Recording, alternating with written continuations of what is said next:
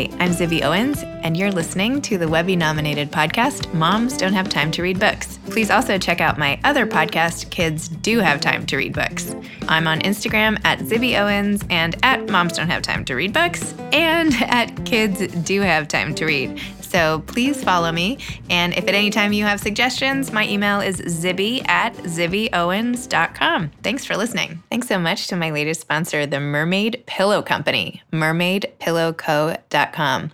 They make these amazing pillows with sequins on the back and positive messages on the front, and they now even make custom pillows and blankets. It's an amazing company, and if you enter the code ZIBBY, Z-I-B-B-Y, you will get 10% off, which is super cool. So please check them out, mermaidpillowco.com. I'm so excited to be here today with Nicola Harrison. Nicola is a native of England who studied literature at UCLA and received an MFA in creative writing at Stony Brook. She was the fashion and style staff writer at Forbes, wrote a weekly column for Lucky, and has had work published in Los Angeles Magazine, the Southampton Review, and many other publications. She also launched a personal styling business, Harrison Style. She currently lives in New York and has spent many summers in Montauk. She's the author also of Montauk. So welcome, Nicola. Thanks for being on Moms Don't Have Time to Read Books. Thanks for having me. Everybody be gentle. This is Nicola's first podcast. Yes, it is. We're going to break her in nice and easy. Thank you. So I read her book, Montauk, start to finish, like in one big chunk. I sat on the couch and I read for 6 hours straight. It was so good, and I'm so excited to talk to Nicola about it. So tell listeners what Montauk is about, please. Okay, so it's set in 1938, and it's the story of Beatrice, who is a young woman, and she spends the summer in Montauk at the request of her husband. And for those who don't know, Montauk is a little town at the tip of Long Island past the Hamptons. And so she spends the summer out in Montauk, and she stays at the Montauk Manor with all the wives, and then the husbands go back and forth to the city during the week, and they come out on the weekends. And instead of like getting in with the high society wives and women, she kind of finds herself drawn to these locals and their lives, and she gets involved in their lives, and that leads to some complications, to say the least.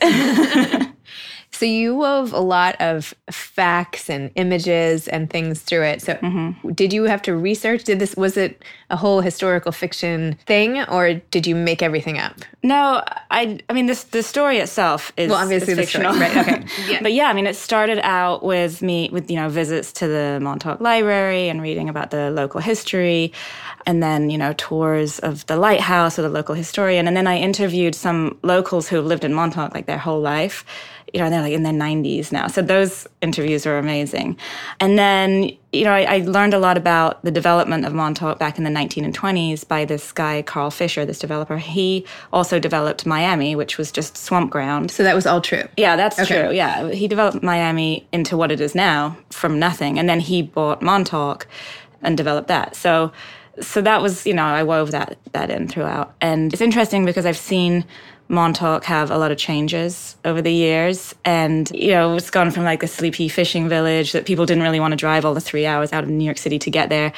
So it's like very quaint. And now it's become a very popular destination. It's still beautiful and everything, but it's changed a lot. And so that kind of mirrored what I read about had happened in the 1920s and 30s. And so I kind of wanted to capture it.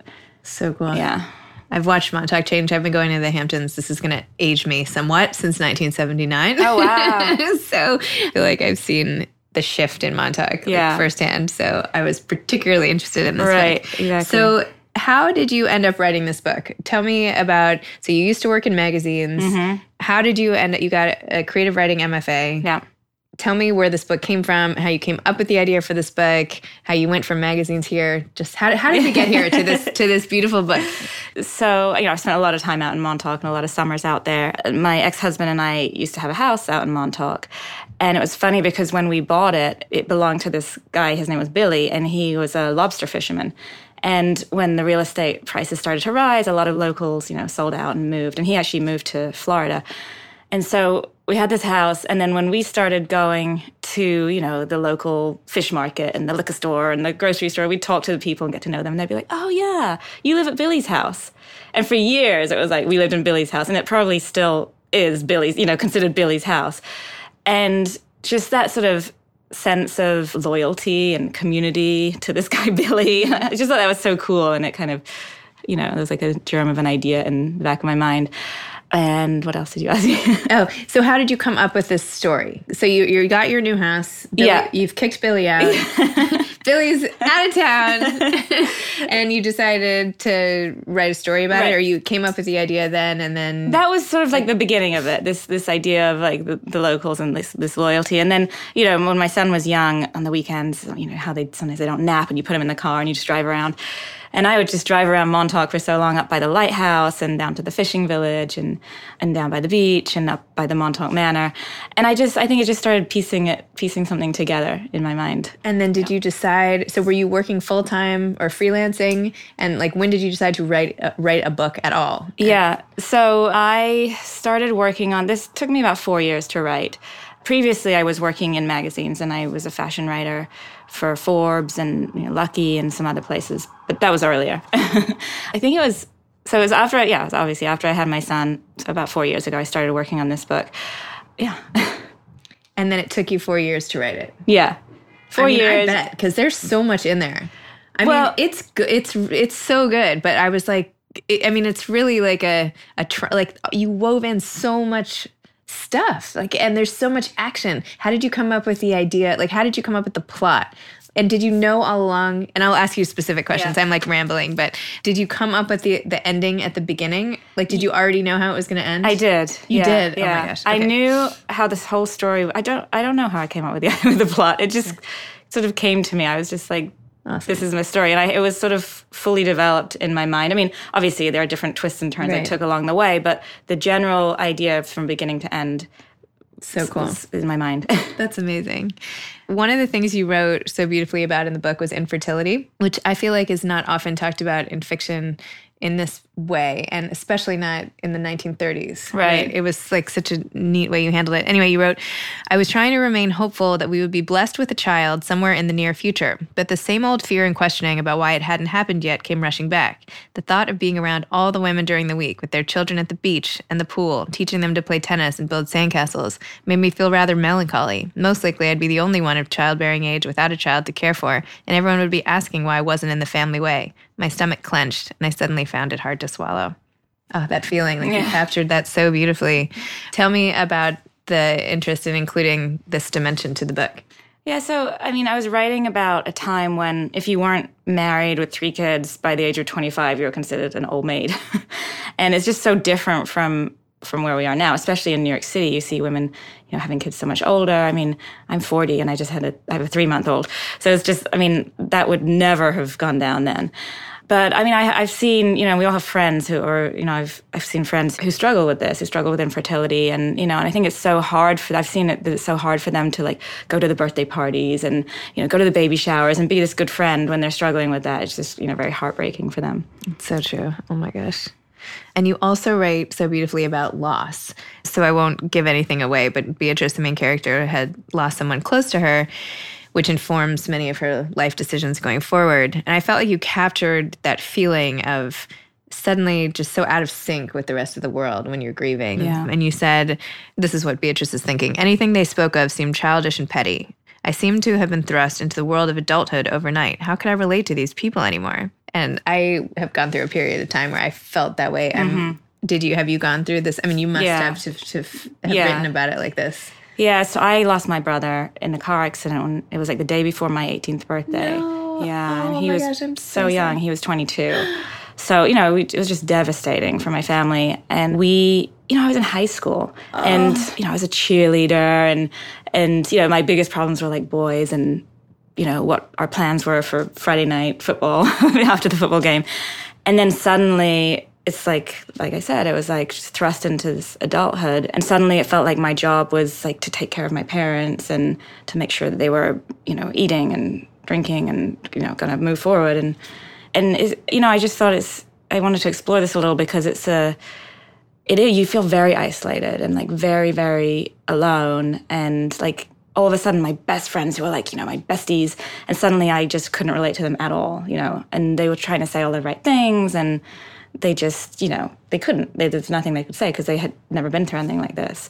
So, yeah, I channeled that into Beatrice, yeah. I'm so sad to hear that. Yeah. And it was just the two? Was it just the two of you? Yeah. Oh. Yeah. I'm so sorry. Well, now I feel like all the rest of my questions are so stupid in comparison to that. Well, okay. Had you written about your loss of your brother in other contexts? Yeah. Have you tried to write about it? Did you think about writing this as a memoir of sorts? Yeah. Yes, you're onto it. So I got my MFA in creative writing at Stony Brook University. And when I was there, I worked on a memoir. And it was about my brother and, losing him at a young age. And the reason I wrote it is, I think this is the reason I wrote it, is, well, first of all, it was very cathartic to write about him and like us growing up. And I just wanted to like remember all of these times that we had together. And I was scared that I was going to forget things. Mm-hmm. And I found that I was remembering things in terms of pictures, like family photo albums. Yep. Like I would remember in my mind what I saw, this picture. Oh yeah, I remember that. And then I was worried that that was all I was going to remember with these pictures that we had. And, you're not going to get any more pictures. So I just wanted to write down, I wanted to like capture it and write down, the good times that we had and, the things growing up. So I had written that memoir. It's in a drawer now. I didn't do anything with it. But it was, a very cathartic experience to do it. And then what made you want to fictionalize it this time? I had no intention of including that in this book. Huh. I feel like it's such a central part of the book. Yeah, I feel like it was missing it before it was in. Yeah. And then I just sort of dabbled, like, I might just do this. Yeah. And then it started to develop into a thing. Wow. Yeah. That's amazing. A friend of mine recently was asking, so I had another author event recently with Sarah McCall and Claire Bidwell-Smith, and both of them had lost their mothers and written memoirs about that. Right. And both of them had been divorced. And I have also been divorced, and as have you. Yeah. So this new theory came out of this discussion because a friend of mine who is not divorced said, what is it that makes... Because now everybody's... I'm rambling. I'm not being very articulate here. But she was saying people who have been divorced and are in new relationships and whatever have this like creative spurt. Is the divorce itself what causes the creativity? And then I said, you know what? I don't think it's the divorce. I think that the commonality is the loss. That once you've had a loss, you realize, like, you're very aware that life is way too short. Like, and that this is your only shot, right? And I feel like people maybe who haven't been shocked by a big loss at some point in their lives, maybe, not to say that if you've had a loss, you're going to get divorced, but there's something about that. Yeah. Mm-hmm. Do you know what I mean? Yeah, I do. I mean, I think there's a couple of things that I think about that. I think that when you have a loss, at least for me, when you have a loss, like it made me more aware of like my feelings and sort of looking more inside. And that's when I think that, it was about then when I started like doing creative writing and getting more into that and sort of more in touch with getting my thoughts and my feelings down on paper. But then I'm not quite making the connection that you made, but then as far as like when you get divorced, I didn't necessarily become more creative when I went through a divorce, but, I had more time to myself. Yeah.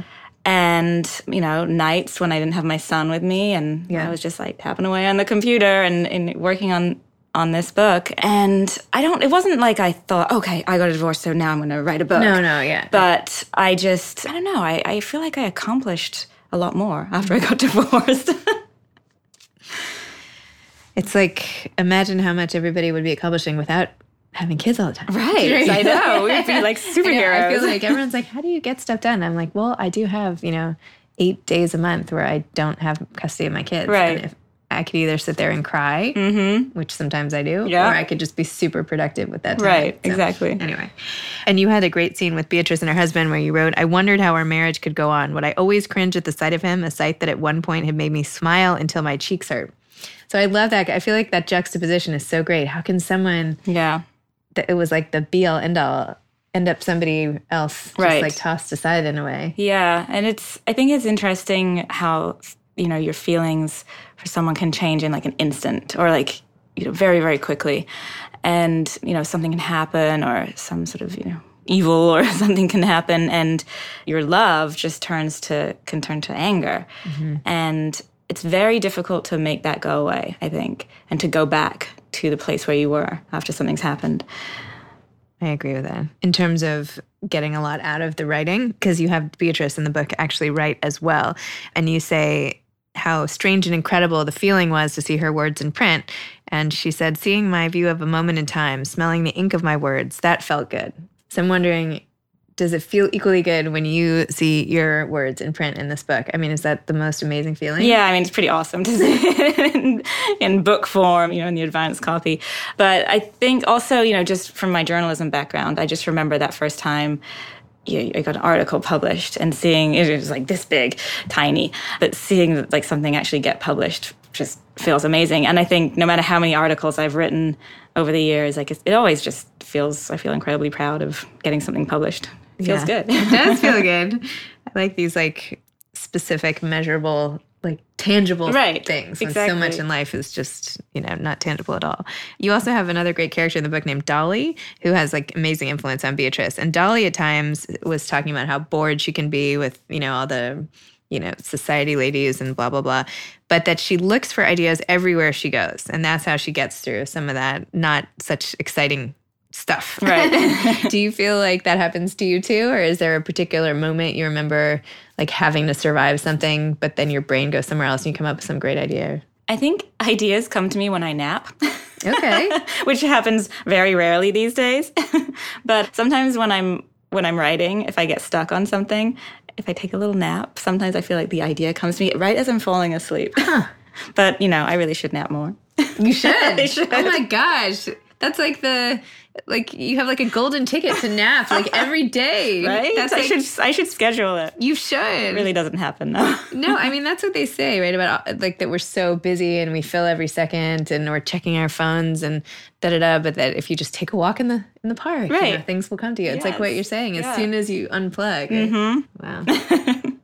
All right. Well, maybe I'll take a nap. I know, right? Take a nap this afternoon. So are you working on anything else now, or are you? I am. Tell me. I'm working on a second novel, and this one is set in the 1920s during Prohibition, and it takes place in the Adirondacks and in Manhattan. And yeah, it's fun. It's a fun time period to work on, the 20s, and all the fashion, and I'm having a lot of fun with it. And you have a 9-year-old and a 3-month-old. Yes. So when are you, not to say that people with 9-year-olds and 3-month-olds can't write, but it's a challenge. So when and where are you writing these days? So I write at a workspace called the Writer's Room. It's downtown by an Astor Place area. And it's this workspace for writers. And it's just a big loft and a bunch of desks. And it's totally silent. And it's funny because all these writers come in from the hustle and bustle of the city and they just sit in silence and type away. But I get so much work done there, so much more work done there than I do at home. So that's where I work. And finding the time, I actually find that when I have a small child, I'm sort of more productive because you have to schedule your time. You're like, okay, I've got 2 hours or I've got 3 hours. That's it. After that, I'm not going to have it. So it's like you make the most of those couple of hours. But yeah, my 9-year-old's in school. So yeah. So exciting. Do you have any advice to aspiring authors having been through this process? Well, I would say probably one of the things that helped me out most is I'm a member of a writing workshop. And we meet every Thursday night, and it's led by a novelist, Jennifer Bell, who's awesome. And we've been meeting for years, and we meet every Thursday, and we just bring in pages of what we've been working on, and we just read it to each other, and we give each other our gut instinct, and then we go to the next person. So it's kind of informal, but we just do it, and it's just the structure of that weekly meeting, knowing we have to show up with some pages, and that sort of accountability. And then also just hearing what you've written, hearing it out loud, it sort of takes it out of your head and makes it something real. So that's been incredibly helpful for me. So I would recommend to aspiring writers to find a group or find some fellow writers and, get something on the calendar, just something regular. That's great advice. Yeah. So everyone who's listened to the end, we have to congratulate Nicola on finishing her first podcast. Yeah, so I made it. Reach out to her on Instagram at Nicola Harrison, right? At Nicola, well, we'll look it up. I think it's at Nicola Harrison Author. At Nicola Harrison Author, or through my website or whatever, and give her one of those little clappy emojis. I just wanted to say, I love your podcast. And I think it's so good, not just for readers, but for writers also. And the reason I like it is because when I'm on my way to go for like a writing day at the writer's room, I like to put it on when I'm on the subway and listen to a podcast and hear other writers talk about like their process and their inspiration and, you know, what the challenges. And I like it because it gets me pumped up for the day, for my writing day. And it like helps me, you know, relate to other people. That doesn't make any sense. It makes sense. That's great. But it helps me like kind of, you know, okay, they're having trouble with that as well. And, you know, they're having trouble with that plot point. And, you know, it helps me just, you know, relate to them. It gets me pumped up for my writing day. That's awesome. And you're going to make everybody take naps. So. Yeah, well, I would like one myself. All right. Thanks for coming on the show. Thank you so much. Okay, bye-bye.